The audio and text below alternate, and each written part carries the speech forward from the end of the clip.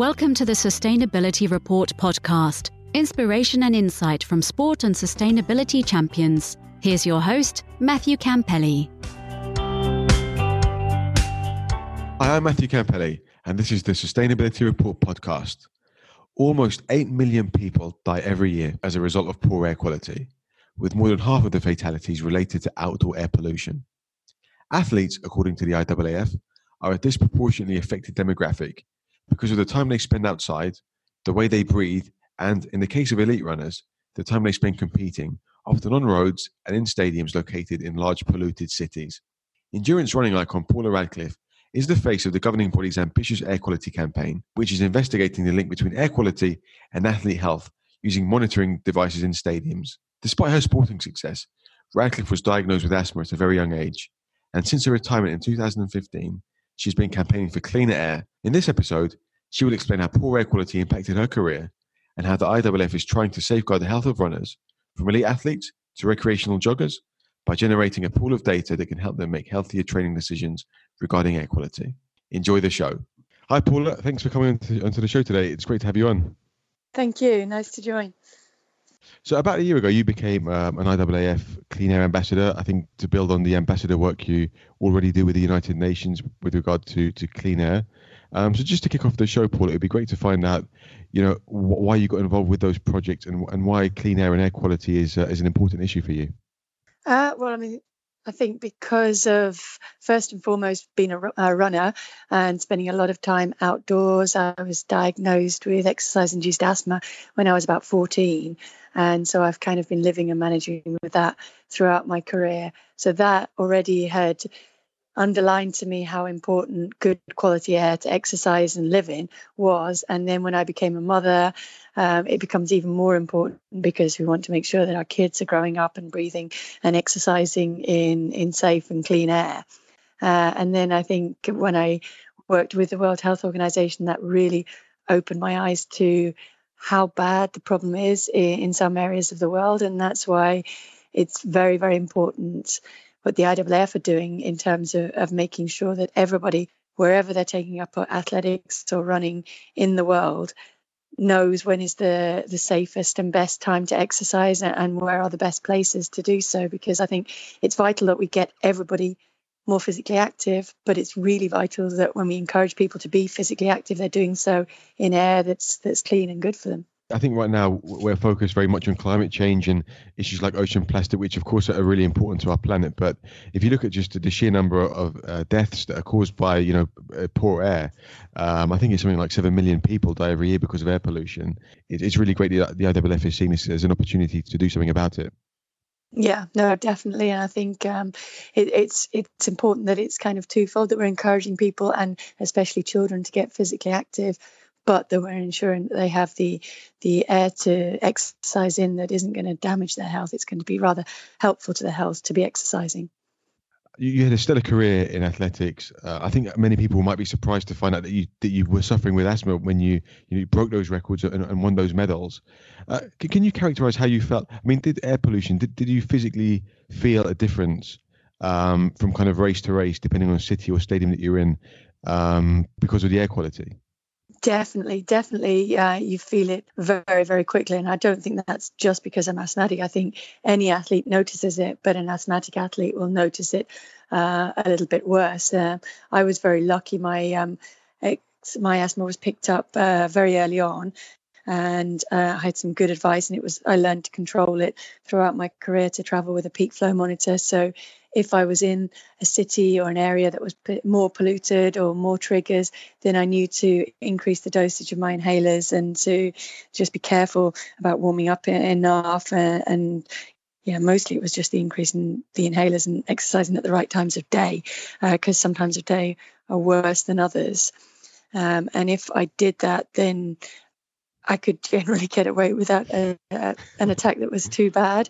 I learned to kind of recognize those triggers in advance, particularly pollen ones, seasonal ones that are easy to predict, or pollution where you know that going into a big city, it's going to be bad.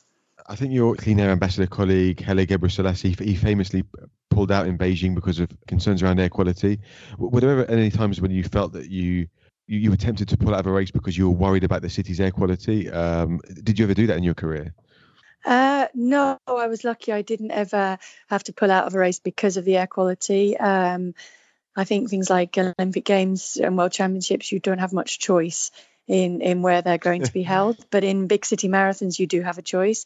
So that would definitely be a factor in my choice. It would be that I would rather go and race in a city that had cleaner air rather than those which were known risk factors for competition. I do remember also when I was actually commentating on the 2015 World Championships in Beijing.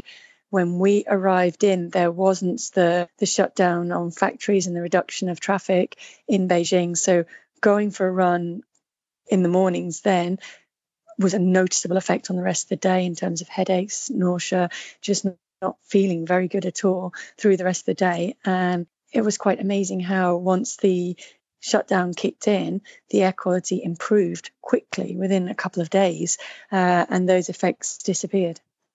We talk about air quality for people generally walking in the street and people, athletes who are going to be running and competing. There's a distinction there, isn't there? Because I think the athletes are very much disproportionately affected by bad air quality because of the way that you breathe when you're competing, particularly endurance athletes for a long period of time. Yeah, absolutely. I mean, it's the depth that you're taking the air into your lungs, and also the rate at which you're breathing. So the breaths per minute are increased hugely in a runner rather than in somebody who's just walking around. And that's why those effects are noticed much more quickly. I mean, there's been some studies done that, for example, a 90-minute run in Tampere in Finland, you are receiving positive health benefits for the whole time that you're running. If you were to do the same in New Delhi, India, I think it's after about half an hour, it's actually detrimental to your health to keep running in that environment, because although you're getting the benefits of exercise, you are polluting your body and taking in that polluted air. It's scary.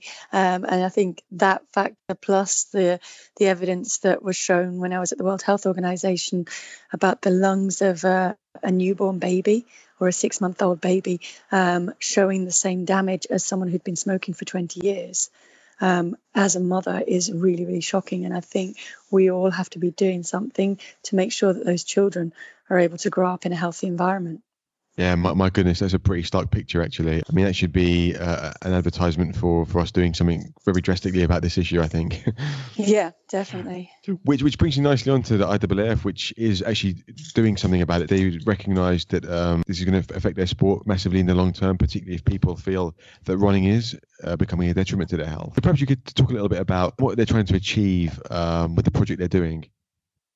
I mean, essentially what we're trying to achieve is just to raise awareness about the importance of air quality and to provide information to enable people to take up exercise, but to take up exercise safely.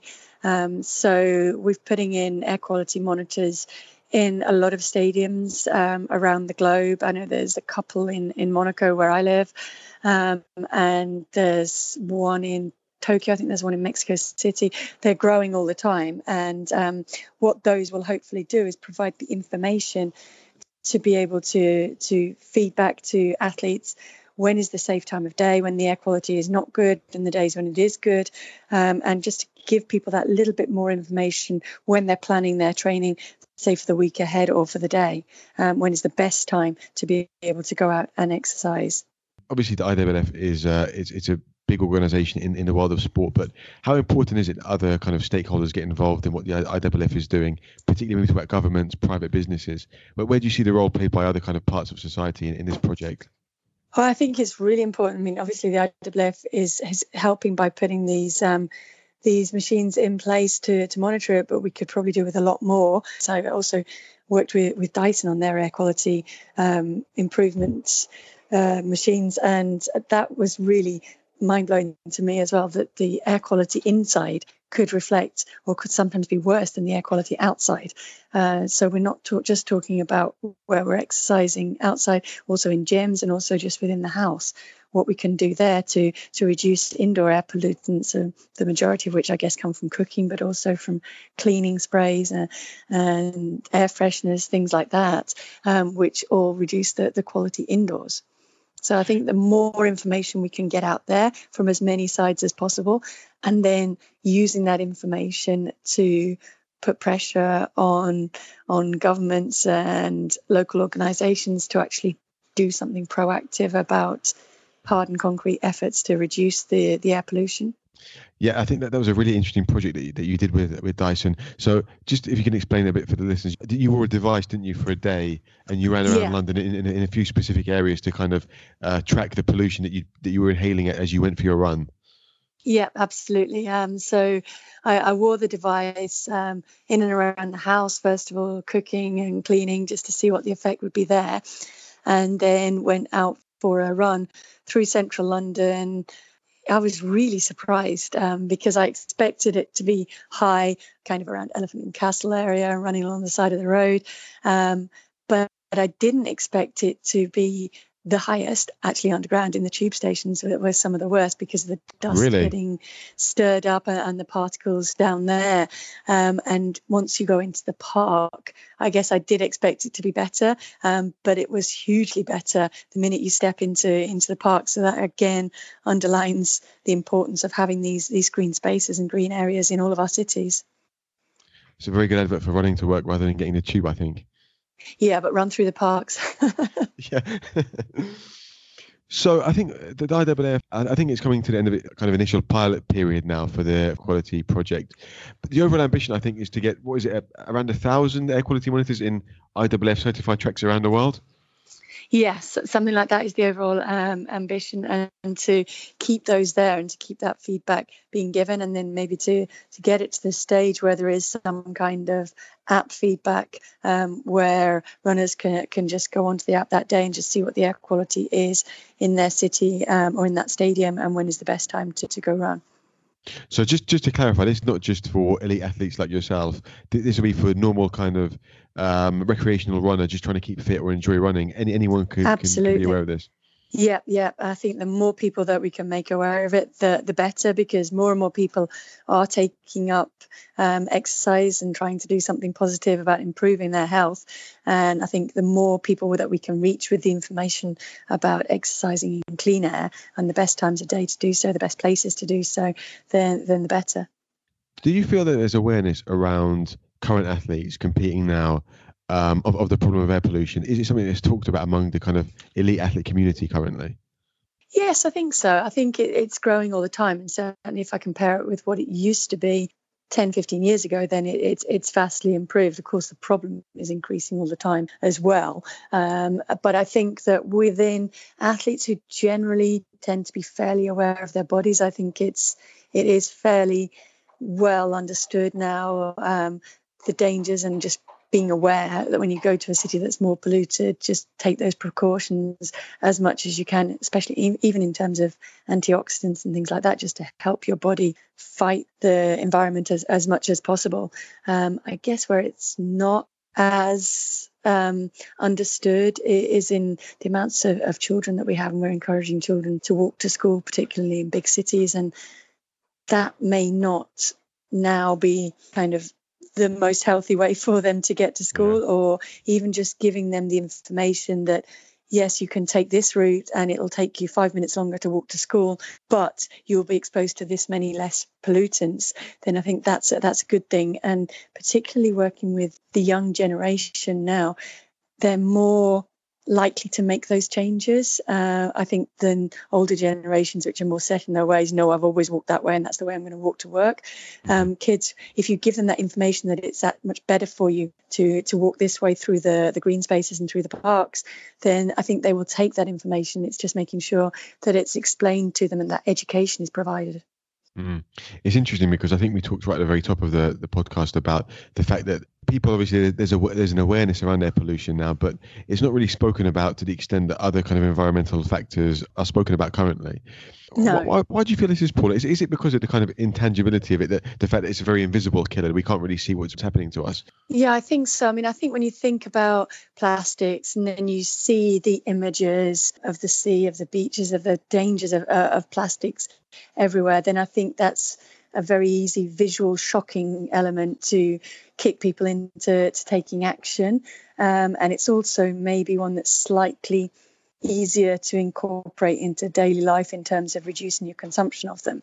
And then I think with the air pollution, it's not visible unless you kind of show biopsies of lungs of people that have grown up in very polluted areas. You haven't really got that kind of shock factor. So I think that, plus the fact that it's maybe more difficult to do something about reducing, mean that it's the one that's kind of left till later to tackle, when actually it's one of the more urgent ones. Yeah, that's a really interesting point. I mean, if we talk about just doing things from a kind of civilian level, when we look at the single-use plastics issue, it's very easy to just, stop using single-use plastic bottles. But when it comes to changing your behaviours with regards to air pollution, it's probably a bit more challenging, I guess. Yeah, I think so. I mean, I think we're all trying to do so as much as possible in terms of, walking when we can, sustainable energy, hybrid cars, things like that. But it needs a bigger effort, and it can sometimes be a more costly effort as well. What can governments, big businesses do to really make a big difference, to bring those number of deaths down significantly every year? Because as you're saying, it's growing steadily every year. What can they do to kind of turn it around to reduce it, do you think? Well, I think reducing or changing over power as much as possible, using things like sustainable energy, electric buses and public transport, things like that, trying to put things in place because you can't really rip up the whole tube system, metro system, things like that. You could try, but putting measures in place just to try and collect those particles, if that's possible, I think that could make a big difference. Green energy as much as possible is really, I think, a big way forward. And encouraging people to walk or to cycle, as much as putting cycle lanes into cities, into places. All of those measures help to reduce. And making sure that factories are encouraged to use green energy as much as possible. Did you feel that there's a sense that this could really have an impact on athletics, in the sense of getting encouraging the future generation of people to become active runners? As air pollution, as the awareness around air pollution increases, they feel that running is not a very healthy thing for them to do, and that might decrease the pool of potential elite runners in the future.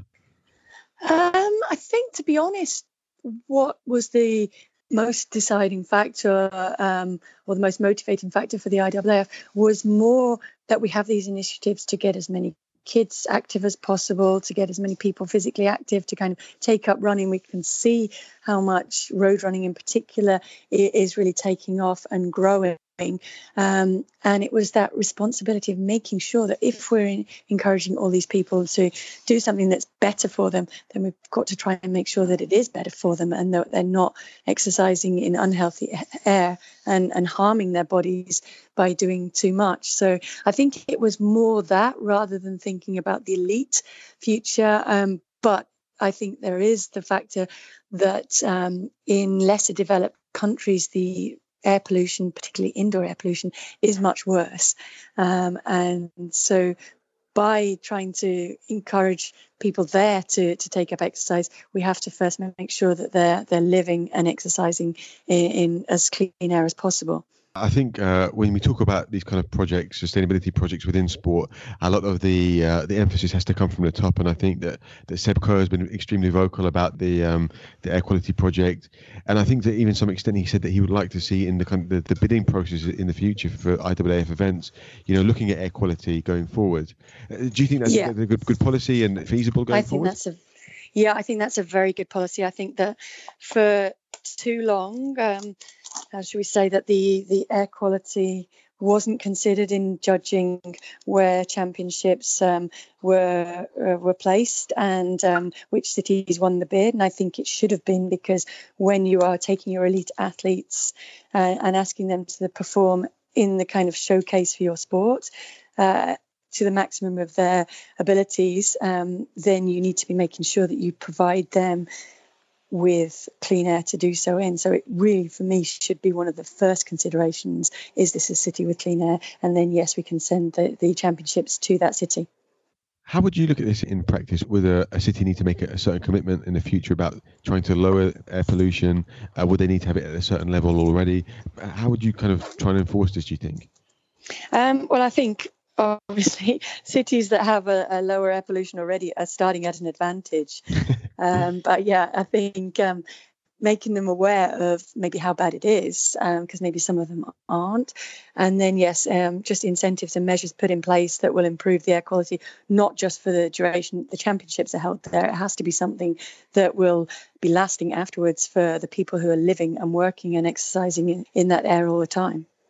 One of the interesting aspects of the project, I think, currently a lot of it has just been about measuring the air and keeping a tab on kind of, like you said, times of day and locations and what the air quality is like. But I think further down the track, IAAF will be looking at, be testing athletes and surveying athletes, looking at it from an athlete perspective rather than just the air perspective. What kind of things do you think the IAAF will pick up from those kind of studies?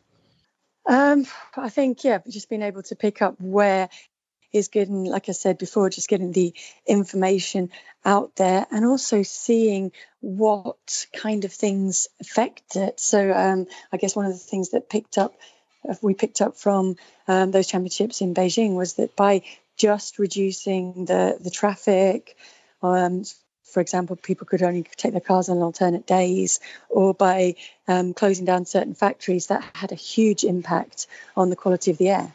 If we were to sit down in kind of 5 years' time and kind of review it, what would you like to say that you've achieved as an ambassador? I mean, I think if you've just made a small difference, then that's already something. I think people sometimes don't want to take on a task because it's going to be too difficult to completely solve it.